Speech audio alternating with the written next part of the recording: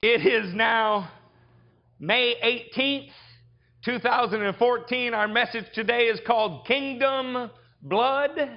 And I am not going to apologize for passion today. I'm not going to apologize for excitement or for the moving of the Holy Ghost in our service. This belongs to Him. He reigns supreme here. The spirit of prophecy is the spirit of Jesus. The Bible says it. In Corinthians 14:26 says these things must be done. Not if your committee likes it, not if your denomination approves of it, not if it meets the consensus of the people. It simply must be done. So I say let King Jesus reign and all the rest of us follow His lead. Amen? Amen. Let's start today in Matthew 3. Tell me there when you were there. I'm going to pick up with the message that announced Jesus. This is Matthew 3, starting in verse 1. In those days, John the Baptizer, or Baptist if you like, came preaching in the desert of Judea and saying, repent, for the kingdom of heaven is near. Repent, for the kingdom of heaven is near. There are so many ways to think about this verse, but I want to give you a few. The kingdom of heaven is at hand. The kingdom of heaven is upon us. The kingdom of heaven is about to envelop us. Or as one translation puts it, the kingdom of God is breaking in. The picture that the Bible paints is that we are standing on a ball of dirt that has an illegitimate ruler called the prince of the power of the air. And that if we repent, it makes way for the kingdom of God to enter into our atmosphere and to change us. A long time before the kingdom enters into the atmosphere, it has to enter into your heart. The message that prepared the way for Jesus is repent, the kingdom is near. Look at the 4th chapter and the 17th verse. From that time on, Jesus began to preach, repent, for the kingdom of heaven is near. Can you say that they were on point? Can you say that they had the same message? The message that announced Him is repent, the kingdom is here. The message He preached is repent, the kingdom is near. There's a reason for this. In our day, it's become very popular to preach a different kind of gospel. I think some of you may have even been surprised Wednesday night. I got a little bit fired up. I intended to simply stand up and share communion with you. And an hour and a half later, you got a treatise on the replacement gospel. It is true that if you stand in the faith and your eyes close, you will be standing in the presence of the Father in a kingdom that we refer to as heaven. It is not true that that is the goal of salvation or that that is the ultimate plan of God. The Bible presents a different picture. The kingdom of heaven is coming upon the earth. Prepare for it. The reign of the King of heaven is going to envelop the earth. Prepare for it. Heaven's will be done on the earth. Prepare for it.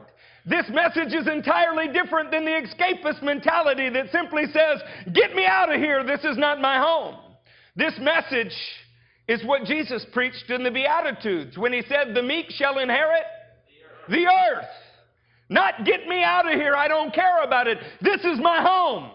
And I know it's popular to talk differently about it. But the truth is, this planet was entrusted to mankind and we did a sorry job. So the King Almighty came in the image of Adam. And He cleaned up the mess for us. And those that will join His cause are here to repair the planet. The kingdom of God is coming upon us. Look at Mark, the 1st chapter, in the 15th verse. Lest you think I'm cherry-picking scriptures. Say there when you were there.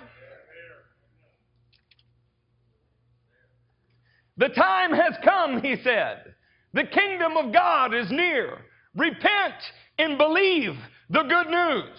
What is the good news? You don't have to live under the reign of tyranny, of sin anymore. What is the good news? The one that has held the nations enslaved is being uprooted one heart and one life at a time. Every time a man is rescued from the dominion of darkness and brought into the kingdom of light by our King Jesus, We are populating the kingdom of heaven even on the earth and depopulating hell.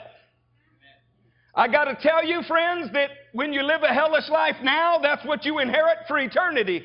And it is suffering twice over.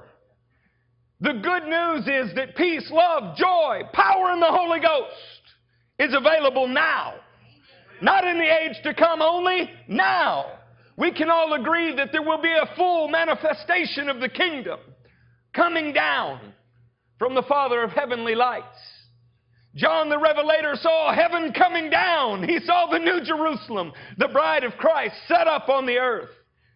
But I see the bride of Christ set up on the earth now. I see you here now. I see the kingdom in you now. Every time we pray and we see a demon come out of a human being, I say the kingdom is broken in. Every time we pray and we see a satanic illness fall, I say the kingdom is broken in. Every time we see a rebellious, angry young man with scabs on his fists and calluses on his heart, call out to King Jesus. The kingdom has broken in. Look at Luke 10 and verse 9 with me. Say there when you were there. I love Luke 10. Do you love the Word of God? Yeah. Come on, somebody. Do you love the Word of God? Yeah. When you enter a town and are welcomed, eat what is set before you. Boy, I've taken that one literally. Heal the sick who are there and tell them the kingdom of God is near you. Why do you heal the sick? Because you're showing them the kingdom is near. I wanted to encourage you that we have been given authority from the King of the kingdom. The prayer that Jesus taught us to pray, we recite it from the time we're little in school, the same way that you might recite the golden rule. It comes from Matthew, the 6th chapter, in the 9th verse. It says, Our Father in heaven, hallowed be your name. Your kingdom we're going to. No, it's not what it says, is it? Get me the H-E double hockey sticks out of here. I'm going there. Is that what it says? Jesus taught us to pray, Our Father in... That's where He is. But we're praying for His kingdom to come here. Your will be done on earth as it is in heaven. This is the prayer of the church, the prayer of the saints. You die in the faith. Absent from the body is to be present with the Lord. But when King Jesus returns, He's bringing with Him those who have fallen asleep in Him. And He's setting up a kingdom that will never perish, never fade. The prophet Daniel knew this. The 2nd chapter of Daniel is about this. The 7th chapter of Daniel is about this. If we had paid attention to the first 39 books, when we got to the next 27, we would have had the right context. But when we only look at a few select phrases in the Newer Testament and then go reinterpret all of the Older Testament in the light of our misunderstanding of the Newer, we greatly err. The 2nd chapter of Daniel sets up 4 kingdoms. The kingdom of Babylon, the kingdom of Medo-Persia, the kingdom of Greece, and the kingdom of Rome, and then the kingdom of God would be set up, and it would consume all others, and it would never, ever cease. The 7th chapter of Daniel says exactly the same thing and repeats it twice. The 1st chapter of Acts, the men of God were waiting, and they heard about the power of the Holy Spirit, and they said, Are you at that time going to restore the kingdom? The hope of the people of God was that the kingdom rule of God would be on earth. Today we have a lordless salvation, a kingdomless salvation. Jesus is simply there to get you richer, happier, fatter, tithing more. He's a means to your selfish end. His job is to make your life every day like Friday. But the biblical story is nothing like that story. The biblical story is that He is a king of an actual kingdom, and He has invaded this planet and is taking it over because He made it and it's His.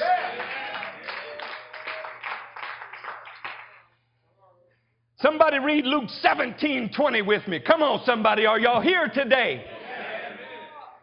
Once having been asked by the Pharisees when the kingdom of God would come.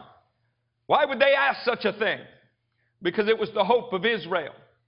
Jesus replied, the kingdom of God does not come with your careful observation, nor will people say, here it is, or there it is, because the kingdom of God is within you. A long time before he sets up the kingdom on the earth, he sets up the kingdom inside of his people. In the name of Jesus, the citizens are prepared and then the kingdom manifests. Another way to say it is the kingdom enters you before the world is enveloped by the kingdom. In this way, you are a living, walking, breathing testimony of the sovereignty of God. When they see your life enveloped in His rule, when they see you walking in the light as He is in the light, they will want that light. In the name of Jesus, we are the biblical message as we walk around, because as it has happened to us, so it will happen to the whole earth. Did you know that the earth, according to Romans 8, is longing, groaning, burdened, frustrated because it has been subjected to frustration? It's waiting for the sons of God to be revealed. This earth gets renovated the same way my sorry life got renovated. I was redeemed from the empty way of life handed down to me by my forefathers, and by the glory and power and preciousness of our God, I've been made new. Oh my goodness, church. If we understood the good news, there would be great joy. When the angels announced it to the shepherds, they said, we bring you good news of great joy. When you understand the good news, it's more than fire insurance. When you understand the good news, it's more than appealing to selfish ambition. The good news is a day when death is destroyed, the shroud that enfolds all people wiped away forever. Isaiah understood this, and in the 25th chapter, he wrote about it. In fact, all of the Bible points to this. Turn with me to the 3rd chapter of John. Say there when you are there. In the 3rd chapter of John, the citizens are prepared so that the kingdom can manifest. How does a citizen get prepared? You know, there are countries in the world that allow you to have a dual citizenship. I don't know whether you'd be happy or disappointed to find out the kingdom of God is not one of them. You have to divorce one king to marry the other. You have to die to one that you might live to the other. The living God is a jealous God, and He will not share you with an impostor that walks around masquerading as an angel of light. In the 3rd chapter of John, in the 3rd verse, we find it said like this. In reply, Jesus declared, I tell you the truth. No one can see the kingdom of God unless he is born again. Another way to say it is to be born from above. There has to be a fundamental regeneration inside of us to even see the kingdom. So I've been explaining the kingdom. I've been talking about the kingdom. And my friends and family don't see the kingdom. They cannot see it unless the Lord opened their eyes. Paul wrote to the Corinthians and said, the God of this world has blinded them, and our message is veiled. But we have the power to remove that veil in the name of Jesus. We can call in the air attack. We can begin to call on the heavenly powers to move upon the earth. We can pray, thy kingdom come, thy will be done on earth. We don't have to stand for this rebellious imp masquerading as a king. We don't have to. In the name of Jesus, the chapter 10 of Luke has given us power over every power of the enemy. It's time we walk in it. The new capital of the kingdom is no longer a place like Las Vegas. It's no longer a place that men would call Sin City. Turn with me to Ephesians 2. Say there when you are there.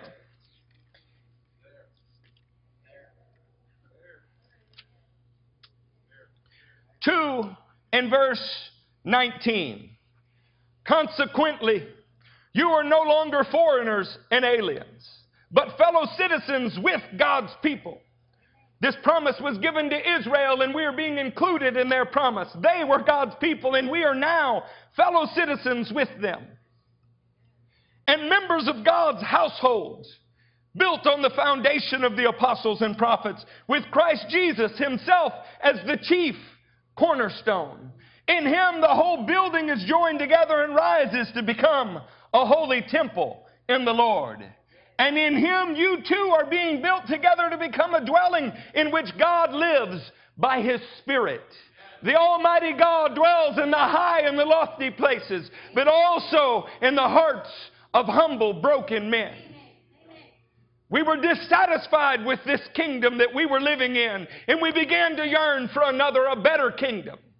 And he establishes his rule in our hearts as we begin to call him Lord. As that begins to be a true statement, he owns us and controls us. His commands determine our lives. As that becomes true, the kingdom begins to manifest in our lives. Look at Hebrews 11. In the 11th chapter of Hebrews, in the 8th verse, we see it said this way.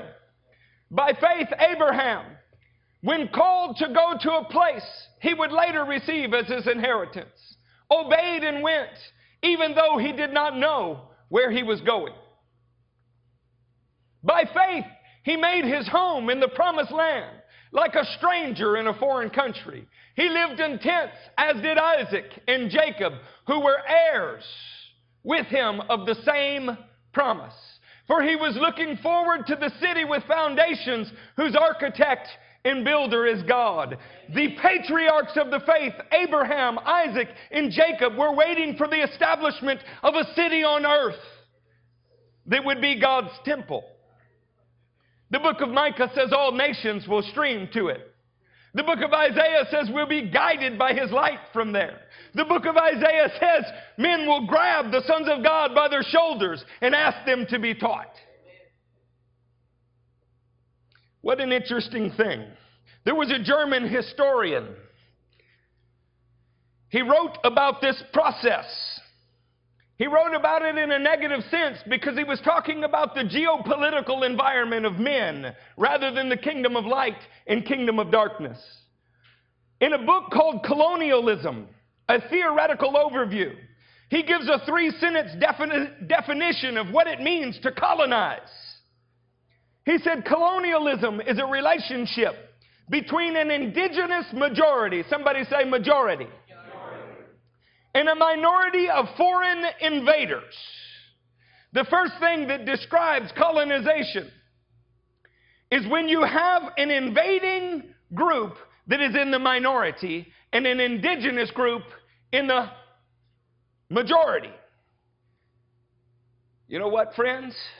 This is why the kingdom will always be made up of a remnant. This is why most people are going to think you're crazy.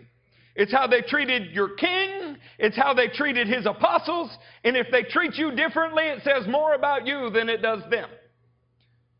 Paul wrote to Timothy and said, in fact, anyone who wants to live a godly life in Christ Jesus will be persecuted. The second thing that Jürgen Osterhamel's book says is the fundamental decisions affecting the lives of the colonized people are defined in a distant metropolis. In other words, when speaking of the colonization of America, we have a minority on the eastern seaboard. We have a majority in the great kingdom of Britain. And the king in Britain is trying to make decisions from that little island that affected this whole nation.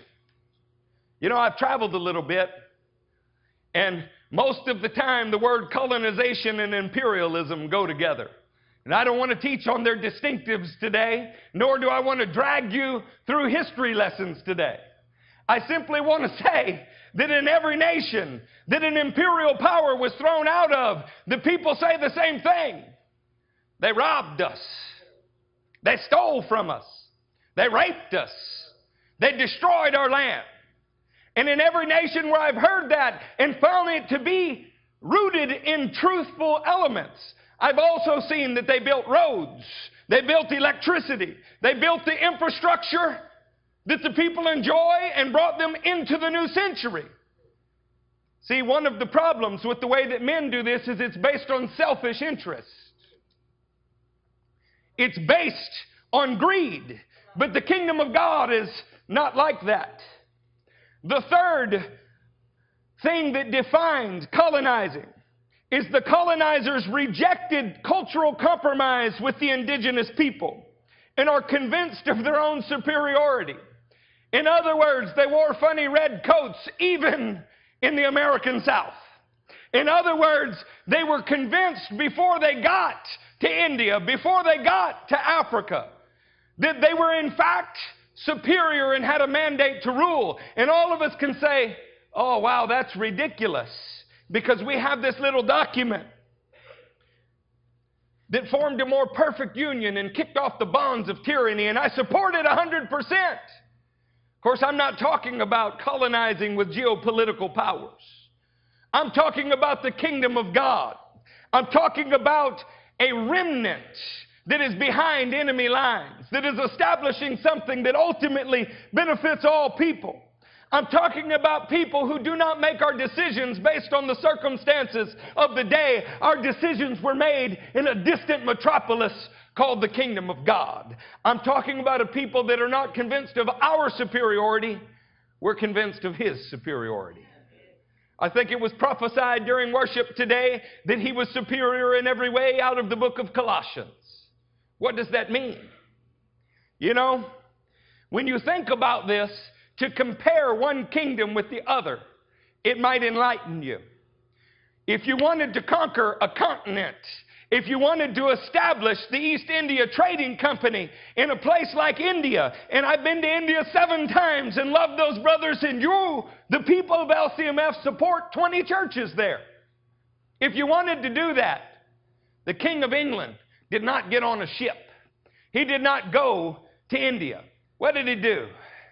You find expendable, pawn-like foot soldiers, and you send them, and their blood purchases your right to rule.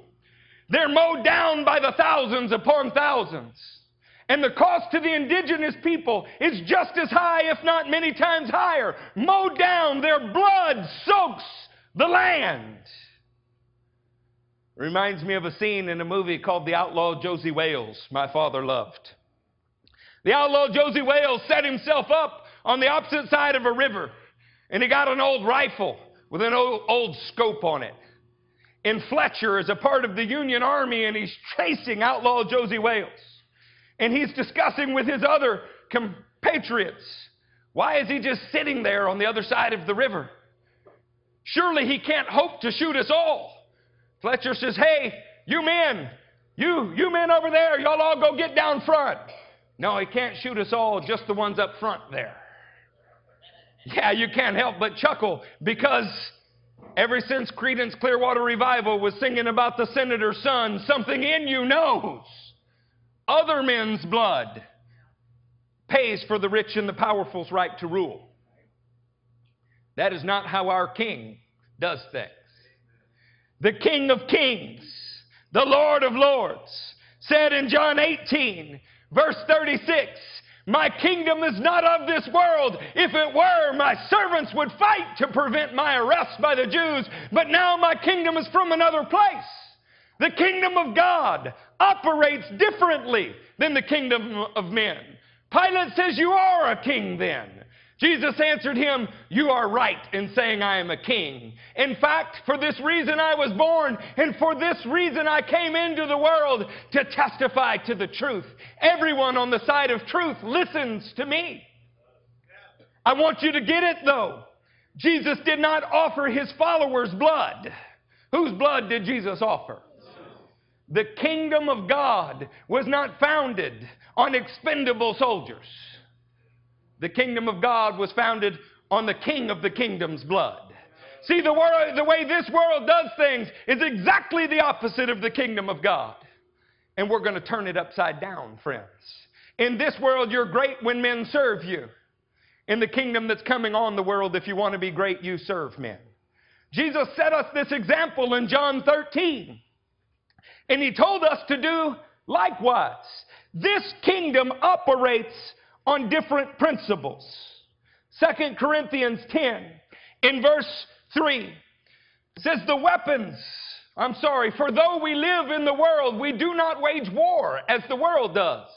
The weapons we fight with are not the weapons of the world. On the contrary, they have divine power to demolish strongholds. When we contend with spiritual powers, when we pull down heavenly strongholds, we don't do it in a way that is selfish or destroys men's lives. We're a part of a colonization that is meant to bless men's lives, not to curse them, to help men and not hurt them.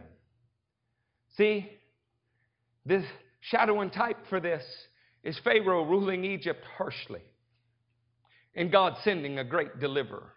It is Egypt being under a great famine, but God raising up Joseph, the Zaphanath-Paneah Savior, to provide for them. The shadow and type for this is man's reign and man's rule brought destruction. So God brought a different kind of man that he filled with himself. Oh, are you tired of men's ways and men's rules? I want the kingdom of God. Could you look at Luke 18 and verse 17 with me? Say there when you were there. If I have not offended you yet, there's still time. Hang in there. I might yet get there. If I've already offended you, hang on. You never know what you might learn. What good would it do for us to get together and talk about what we've always agreed is true and never challenge each other with new ideas? The very idea is cowardice, is it not? Here's the 14 points you can preach on, Pastor. Tell me the new 14 points that we agreed on 300 years ago in a new and exciting way every week. So we raise up for ourselves a 6-foot-tall icicle that speaks like a politician and acts like the world when no one's looking. I believe you can see the kingdom in a man's life by his deeds more than his words.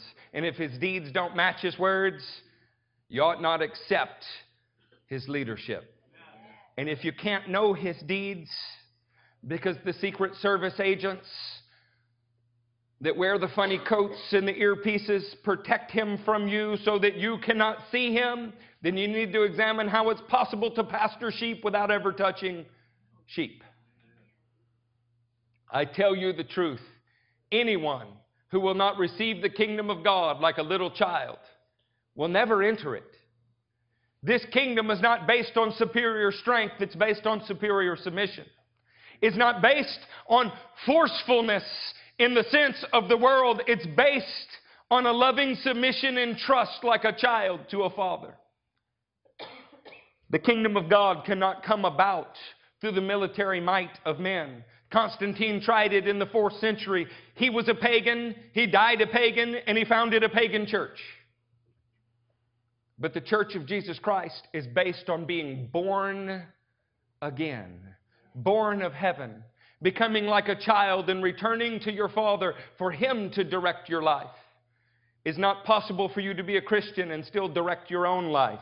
You've not become like a child. The kingdom of God is selfless. Turn with me to Philippians. We'll be in the 2nd chapter of Philippians.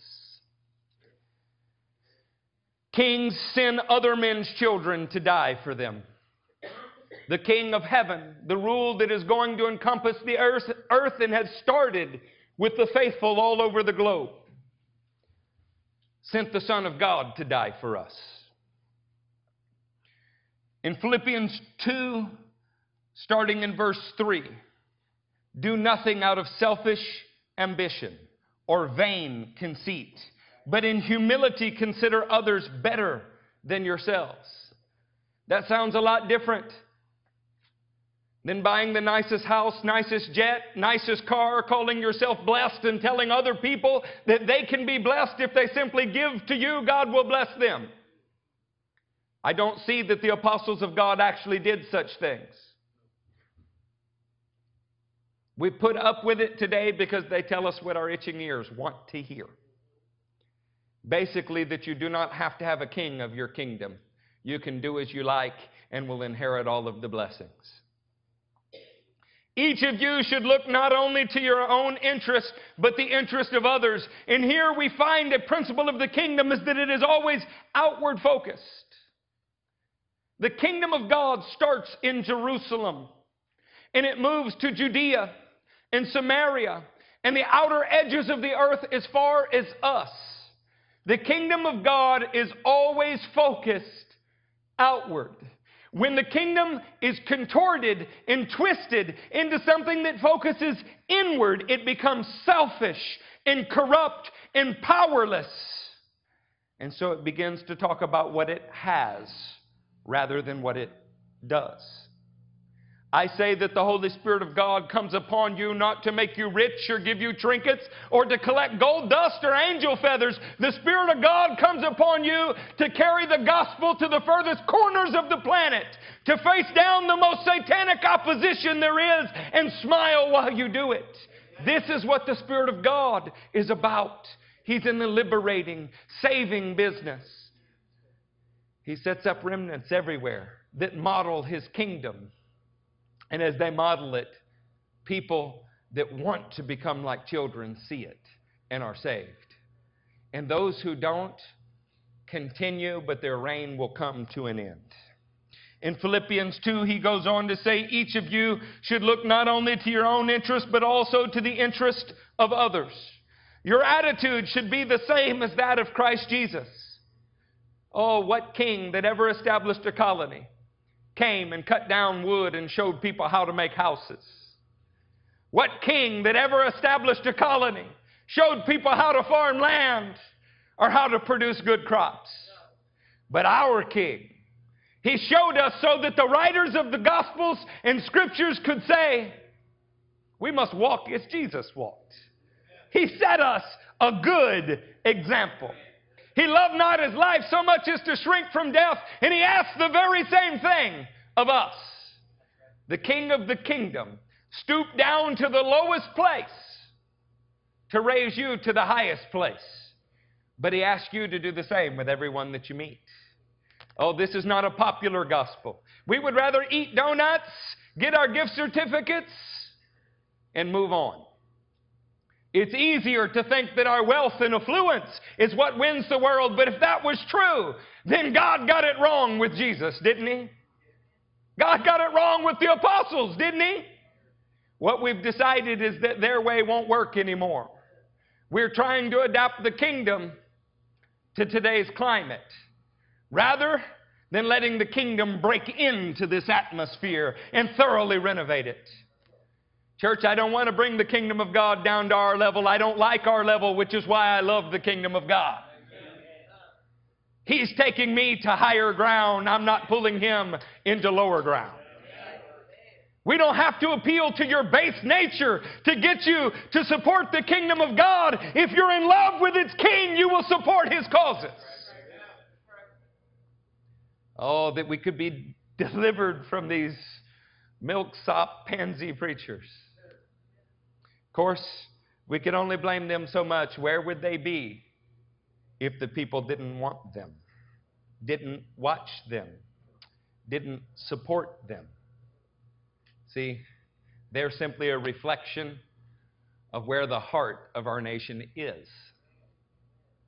No longer do we read the missionary stories of David Livingstone, C.T. Studd, John Gibson Patton. We don't do it anymore. We don't admire those men. We want to find 12 more ways to get rich. We want to find 12 more ways to grow your church. As if numbers were the goal. Poor Jesus. He didn't understand church growth strategies. He preached on things that turned 5,000 into 12 and then turned on those 12 and said, do you want to leave too? Poor Jesus. Apparently, he believed that by sacrificing all for the kingdom, it would inspire men to follow him, and I think he did a pretty decent job. Why do you think it would work any differently with you? We need to go to a new evangelism clinic, we think. We need to find a new, sleek way to present the gospel. As one book put it, we need a grace explosion. I don't even want to tell you what I think of a grace explosion. These men did not preach a grace explosion. Yeah, you can laugh at that a little bit. It deserves a chuckle. These men did not preach a grace explosion. They preached, repent, the kingdom is at hand. When you meet a man that knows he needs to repent, you're meeting a man that is coming into contact with the kingdom. When you meet men that think they have no need to repent, they're trying to hop over the wall and come in some other way. It'll never work. They can describe Jesus. They can quote Jesus. They can dress like Jesus. But it's not Jesus. I knew an Elvis once in Louisiana. But he couldn't sing, and he wasn't the Elvis you thought of when I mentioned his name. The Jehovah's Witnesses come to my door almost every Saturday, and they describe a Jesus, but he's a different Jesus. Every once in a while, the Mormons work up the courage to come back to my house, but they're talking about a different Jesus. The Jesus that I know so invaded my heart that it invaded my family's life, that it invaded my neighbors' lives, that it invaded my workplace, that it invaded everything around us, and we're setting up little colonies called the kingdom. Turn with me to Colossians, the 1st chapter. Say there when you were there.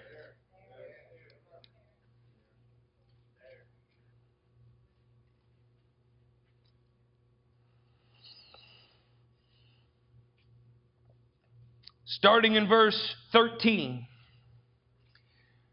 Chapter 1, verse 13. For he has rescued us from the dominion of darkness. What word does dominion sound like? Domination. Dominated by darkness. See, men that are rescued are men that knew they were being dominated by sin, mastered by sin, and brought us into the kingdom of the Son he loves, in whom we have redemption, the forgiveness of sins. Jesus went behind enemy lines, and he grabbed the worst of sinners. Oh, I showed you a picture of William Booth. He was the man who founded the Salvation Army. And you were struck by his beauty, weren't you? I mean, there was a certain majesty about him.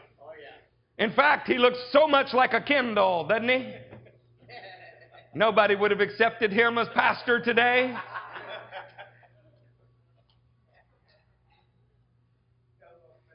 But look where his heart was. Go for souls and go for the worst. This is the heart of God. He goes behind enemy lines and says, who's being dominated?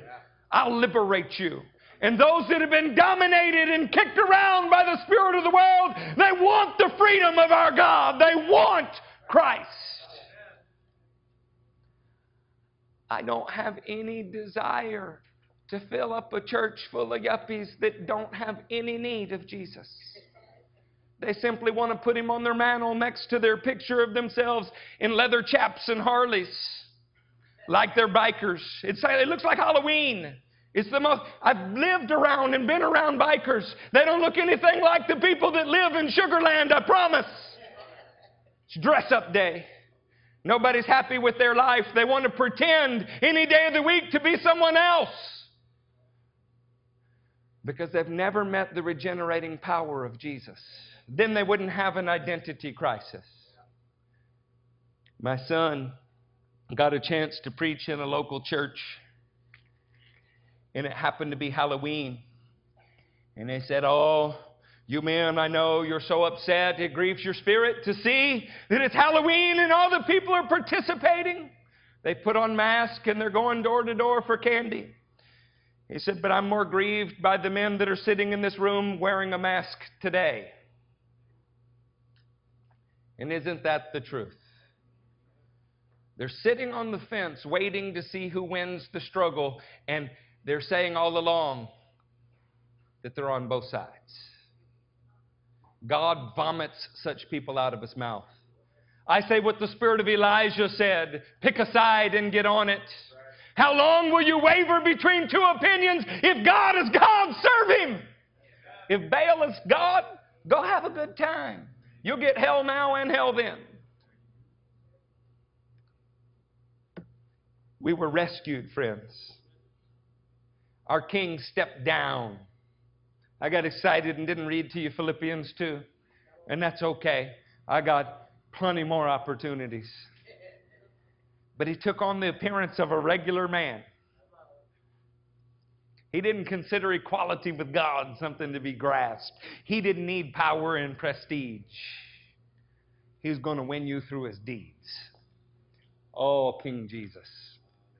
And he humbled himself to a place of death, and not just death, death on a cross. You know, if the pastor of your congregation won't carry out the trash, I promise he won't get crucified in Christ. You know, you find out who friends are on moving day, don't you, Michael? Everybody shows up when you got donuts. Nobody shows up when it's time to move unless they've been regenerated.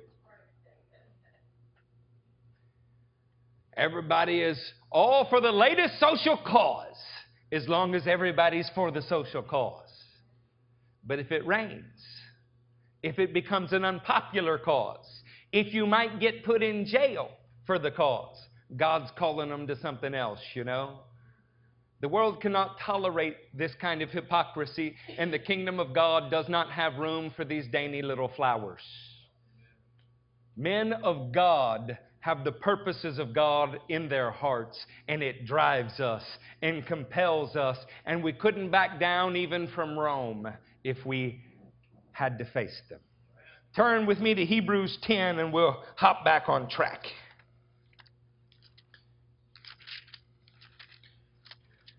Y'all still with me today? Michael, I missed y'all when I wasn't at the prison this morning. I missed out, didn't I? Tell me, y'all got a good day, didn't you? I can tell.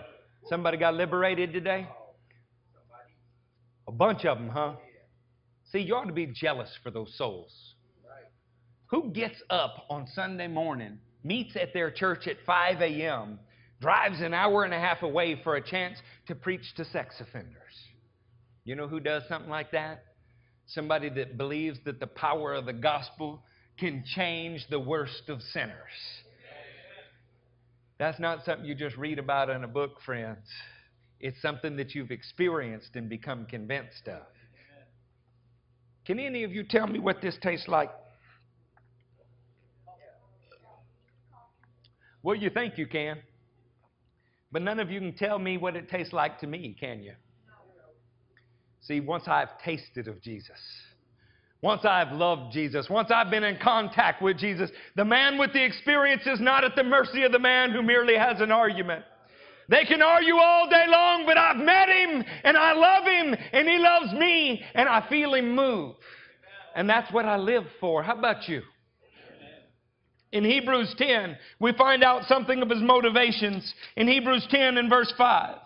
Therefore, when Christ came into the world, he said, sacrifice and offering you did not desire, but a body you prepared for me. With burnt offerings and sin offerings you were not pleased. Then I said, here I am. It is written about me in the scroll. I have come, what's it say? To do your will. Matthew 7:21 says, not everyone who says, Lord, Lord, will enter my kingdom, but only he who does the will of my Father in heaven.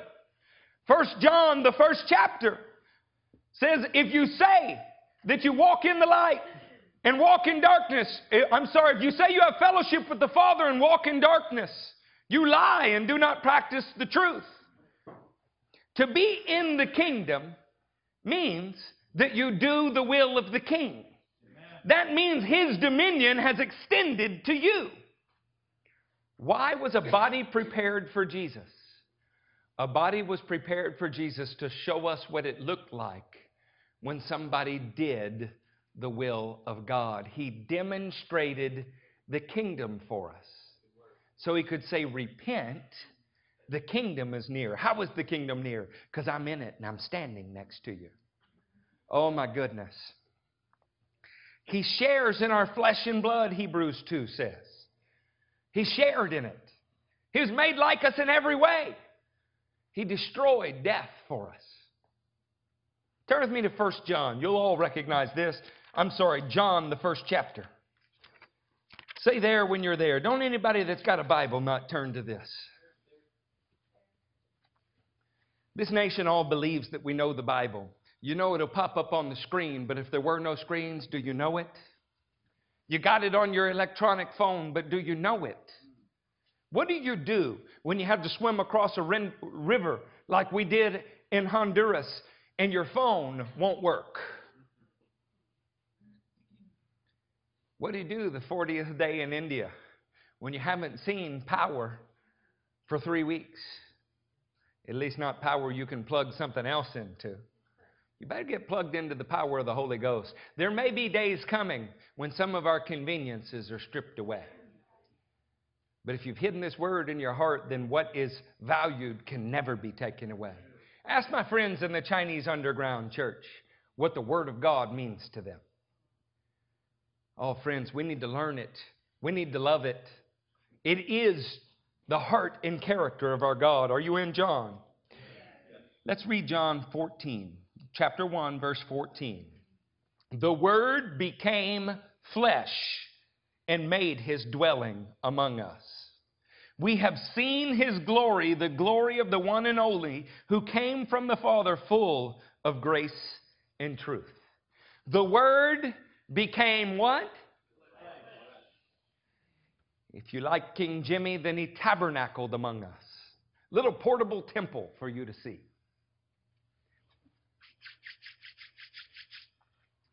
We're taught by theologians, and they're right, that the linchpin of the gospel is the resurrection of the dead. If the resurrection of the dead never occurred, then Jesus would have been like so many other teachers. But the resurrection of the dead distinguished Him from all others. Of course, that's true. But men have been raised from the dead in the Scripture. Jesus is the only one that was the Word of God before being incarnated, the Word of God when incarnated, and the Word of God after glorified. This is unique in world history. Elijah's bones raised a man from the dead after Elijah was dead. Paul laid on somebody and raised him from the dead, a boy named Eutychus that fell from a window. Resurrection of the dead happened and happens today. The incarnation, though, what a special, special miracle. Now, don't get me wrong. Some of you who are very pious may not like this. But I'm going to argue that the incarnation happens every time a man has heard from God and does exactly what He says, at least for that moment. Because then the Word of God, the King's Word from that distant metropolis, has entered into you. And in that moment that you are carrying it out, His Word has got flesh on it. Now you're altogether different. You weren't righteous before the Word entered you, and the Word enters, but other things enter too. Jesus was altogether perfect, the visible image of the invisible God. Do you ever think, if I could have been there? Oh, glory day, if I could have seen Him walking on the Sea of Galilee. Oh, man, if I'd been there when He spoke to the widow of Nain's son. If I'd been there when He multiplied the fish. Do you ever think, if I could have been there? What's wrong with you people? The rest of you are lying or sleeping? Come on now, I'm preaching better than you're listening. Do you wish you had been there? Oh, yes. What if our neighbors get a chance to be there when they see you act and do the things that He did? Because John 14 and 15 tells us we would do greater things. Apparently, He expected when He put His Word in you, when He set up the baptism of the Holy Ghost in you. Peter said He's given us everything we need for life and godliness through His divine power. Have you ever heard about a miracle in a distant land and you wished you had been there? I've seen them in 20 some odd countries and seen them here too. You know where you never see them? Where people don't believe and try. Where the Word never gets flesh on it. Where it stays in conceptual land. We're all mythical Christians somehow. You know, when we think about Christ, it's wonderful. When we pray to Christ, it's wonderful. When we talk about Christ among ourselves, it's wonderful. But we never actually put some meat on it out there. Oh, church, they're waiting for an incarnation. You're the body of Christ. You're the hands and feet of Christ. When God wanted to deliver Israel from Egypt, He sent a man to do it. God did it, but He did it through the man. When God wants to raise the dead, He sends a man to put His hands on them as His representative. He's already made His trip to this colony. And He soaked the land with His blood to redeem the land and to redeem its people. Now He's asking that you carry on His work in His stead. He's standing in the capital, waiting to bring that capital here inside of you. Come on now. How dare we stand back and say, oh, He's done everything that needed to be done. Then how did the Apostle Paul say, I fill up in my flesh what is lacking in regards to Christ's afflictions? Apparently, there's still work to be done. The question is not, is there something to do? The question is not, is God's Spirit here to empower you to do it? The question is, are you willing? Which brings me to the first chapter of Isaiah. He says, if you're willing and obedient, you'll eat from the best of the land. And we've taken out our black highlighters and crossed it out and said, we'll eat the best of the land. We'll eat the best of the land. Put I tithe on my Escalade. And we've left out, if you're willing and obedient, you will eat the best of the land. Oh, church, are you willing and obedient? Turn with me to John 8. In the name of Jesus, I'm going to find the strength to wrap it up sometime in the next hour or so. Oh, it is so good not to work for Springfield, Missouri. It is so good not to work for a paunchy old man in Rome. I work for the King of Kings. And we can preach and teach and pray and love and serve until He chooses to take us from this life. Are you in John 8? 8 and verse 12. When Jesus spoke again to the people, He said, I am the light of the world. Whoever follows me will never walk in darkness, but will have the light of life. An obvious allusion to something. Number one, He's standing in the temple courts where there are giant menorahs. They commemorated the time in the desert when the people followed a pillar of fire at night and a burning cloud during the day. When the cloud moved, they moved. Jesus is equating Himself with the very presence of God. Does everybody agree? Oh, how exciting! Jesus is the very presence of God. Do you agree? In John 9 and verse 5, He says something very, very similar. He said, while I am in the world, I am the light of the world. Do you agree? Jesus said it. Then what is the meaning of Matthew 5?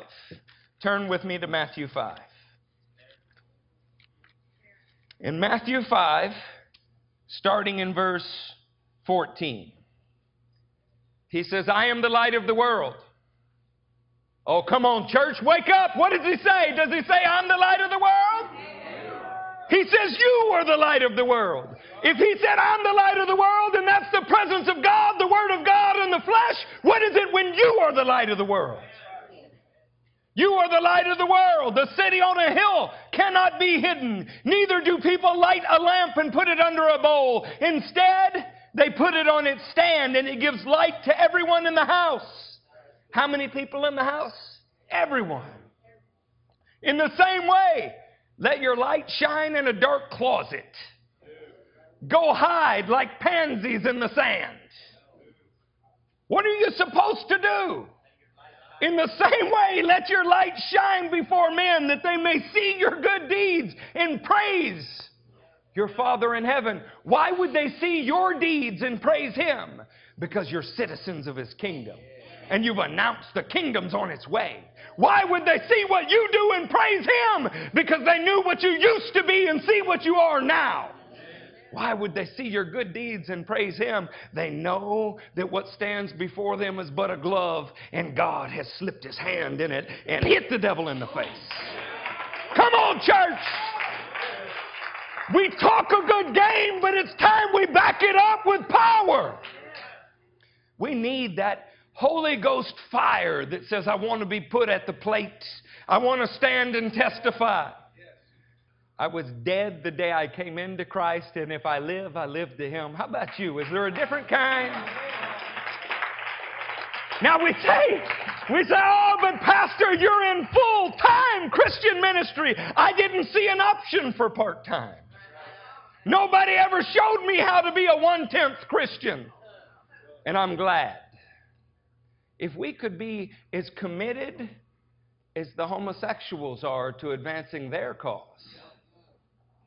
if we could be as committed as the worldly are to their sin, we would already span this globe many times. The things that are being done on national television right now were unspeakable 40 years ago. Men would have thrown their TV sets out of their house and danced on them, even if they were pagan men. And now we just can't get away from the 23rd channel, can we? We've given up the 23rd Psalm for the 23rd channel, and we live by the warmth of its light. Church, you need to be careful about what you've accepted into your life, heart, home. It has a corrupting influence. I want to be the light of the world. Anybody want to do that with me? Yeah. Let's go to 2 Corinthians 5 and see if we can bring a point to my ramblings. Say, there when you were there. One young man over there it is. One of the real problems is we're Christians at church, but the workplace needs us to be Christians on Monday and Tuesday and Wednesday and Thursday and Friday.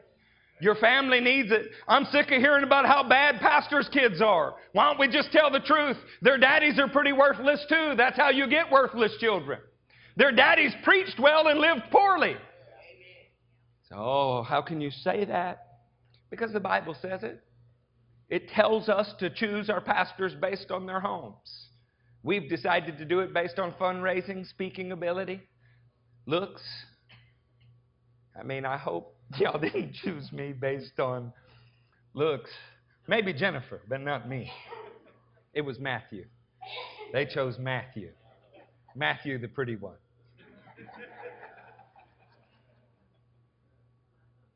2 Corinthians 5. Church, when you cannot be somewhere, you appoint a representative, an attorney in fact. You give your name to somebody else to go and represent you. And Paul uses that language when he says, we are therefore Christ's ambassadors, as though God were making His appeal through us. We implore you on Christ's behalf to be reconciled to God. What is he saying?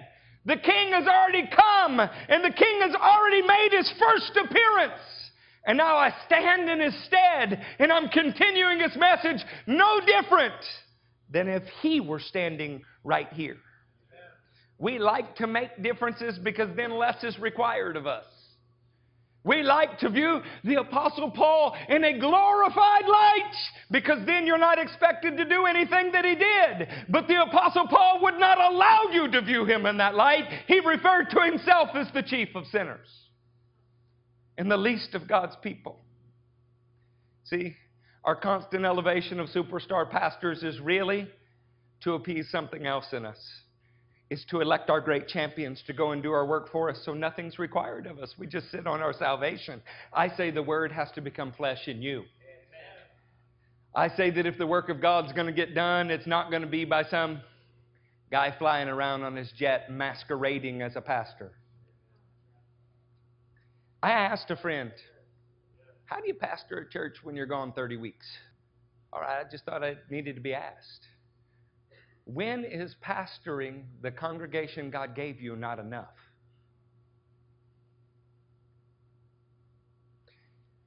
Can Matthew really be your worship leader if he's only here 3 or 4 weeks a year? But what if everybody loves his CDs? Well, God's either called him to be here or he hadn't. Why do people put up with things like that? You know why they do. Because they want to tell people that their worship pastor is the one with all the CDs. If nobody ever makes a CD, will you still enjoy that the Spirit of God shows up? Friends, we're not competing. We don't have to compete. We're simply assigned to a field God has given us, and we love it. You know, maybe nobody else is impressed when they look at us, but I'm impressed when I look and see what God's doing in you. I pray that you grow and stretch and have the same pride in us.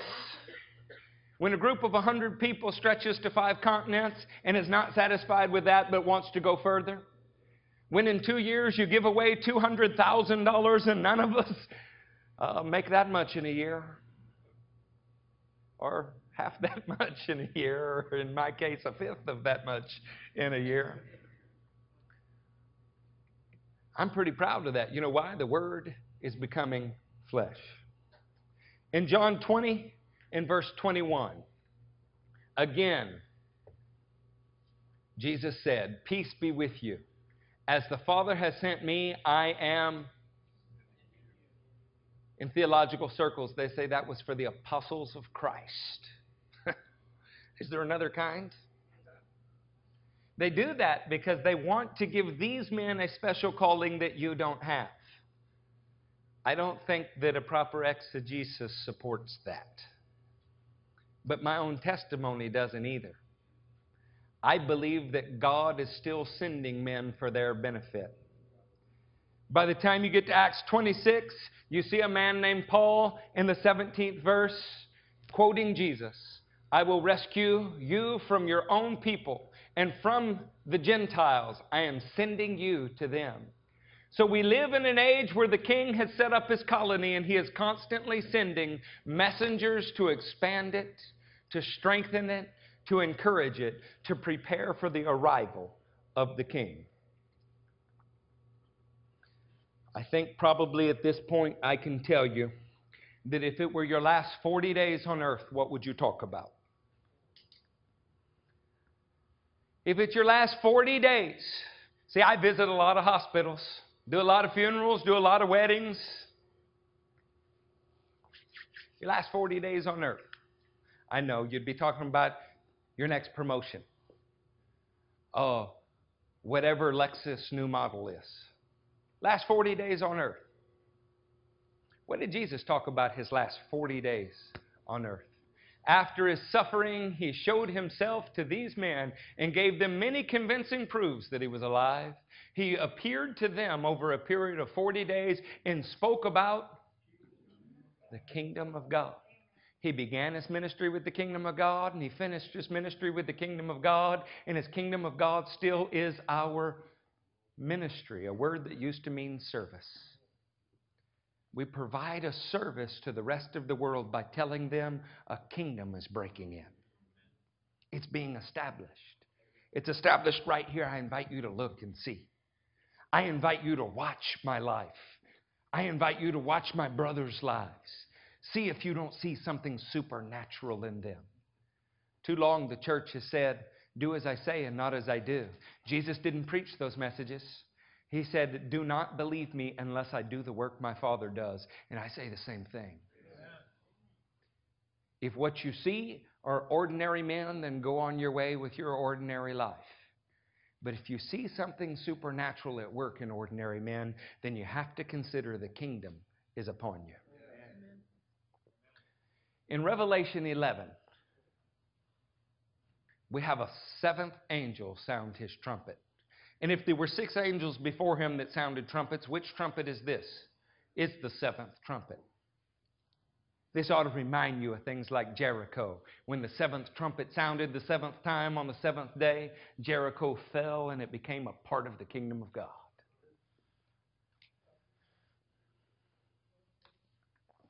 The 7th angel sounded his trumpet, and there were loud voices in heaven which said, "The kingdom of the world has become the kingdom of our Lord and of his Christ, and he will reign forever and ever." What is the goal and plan of God? As Corinthians 15:26 through 28 says, his rule will be recognized all in all, from the distant metropolis to this ball of dirt. It will encompass the globe, and the knowledge of the glory of God will cover the earth as waters cover the sea. When that seventh trumpet sounds, all who are His will be declared to be His, and all that is not His will be purged. When the seventh trumpet sounds, we have the world remade anew. You can stand and pray for the second coming of Christ if you like. That's good. You can stand. That's not what I meant, but please, go ahead, stand. But before we pray for the second coming of Christ, I would like to tell you that most of the world has not yet heard about the first coming of Christ. Before we ask for the seventh trumpet to blow, I would like to tell you that the work is not yet done of colonizing this planet for the kingdom of God. And I don't want them to die simply so that you can fly away. In the name of Jesus, we have got to cultivate, to develop, to encourage and nurture a heart for the dying and the lost. When you stand next to them, they ought to be standing next to the kingdom of God. Just as a closing note, if you take one plant species and you plant it in the middle of a field, and it's a different species than the species that is there, botanists call it colonization, because that new species threatens to take over the old species. Oh, in the name of Jesus, the blood of the King is colonizing this planet. And those who are covered in His blood are a new species, and we threaten to take over the place. If you want to see the spirit of the Antichrist, you want to see the exact opposite of the same idea, all you need to do is look at Islam. They try to carry out in the flesh what we're supposed to be doing in the spirit. Church, we better wake up. We can bring people to the Lord, or they can bring us to a sword. But the stakes are beginning to rise. Let us close together.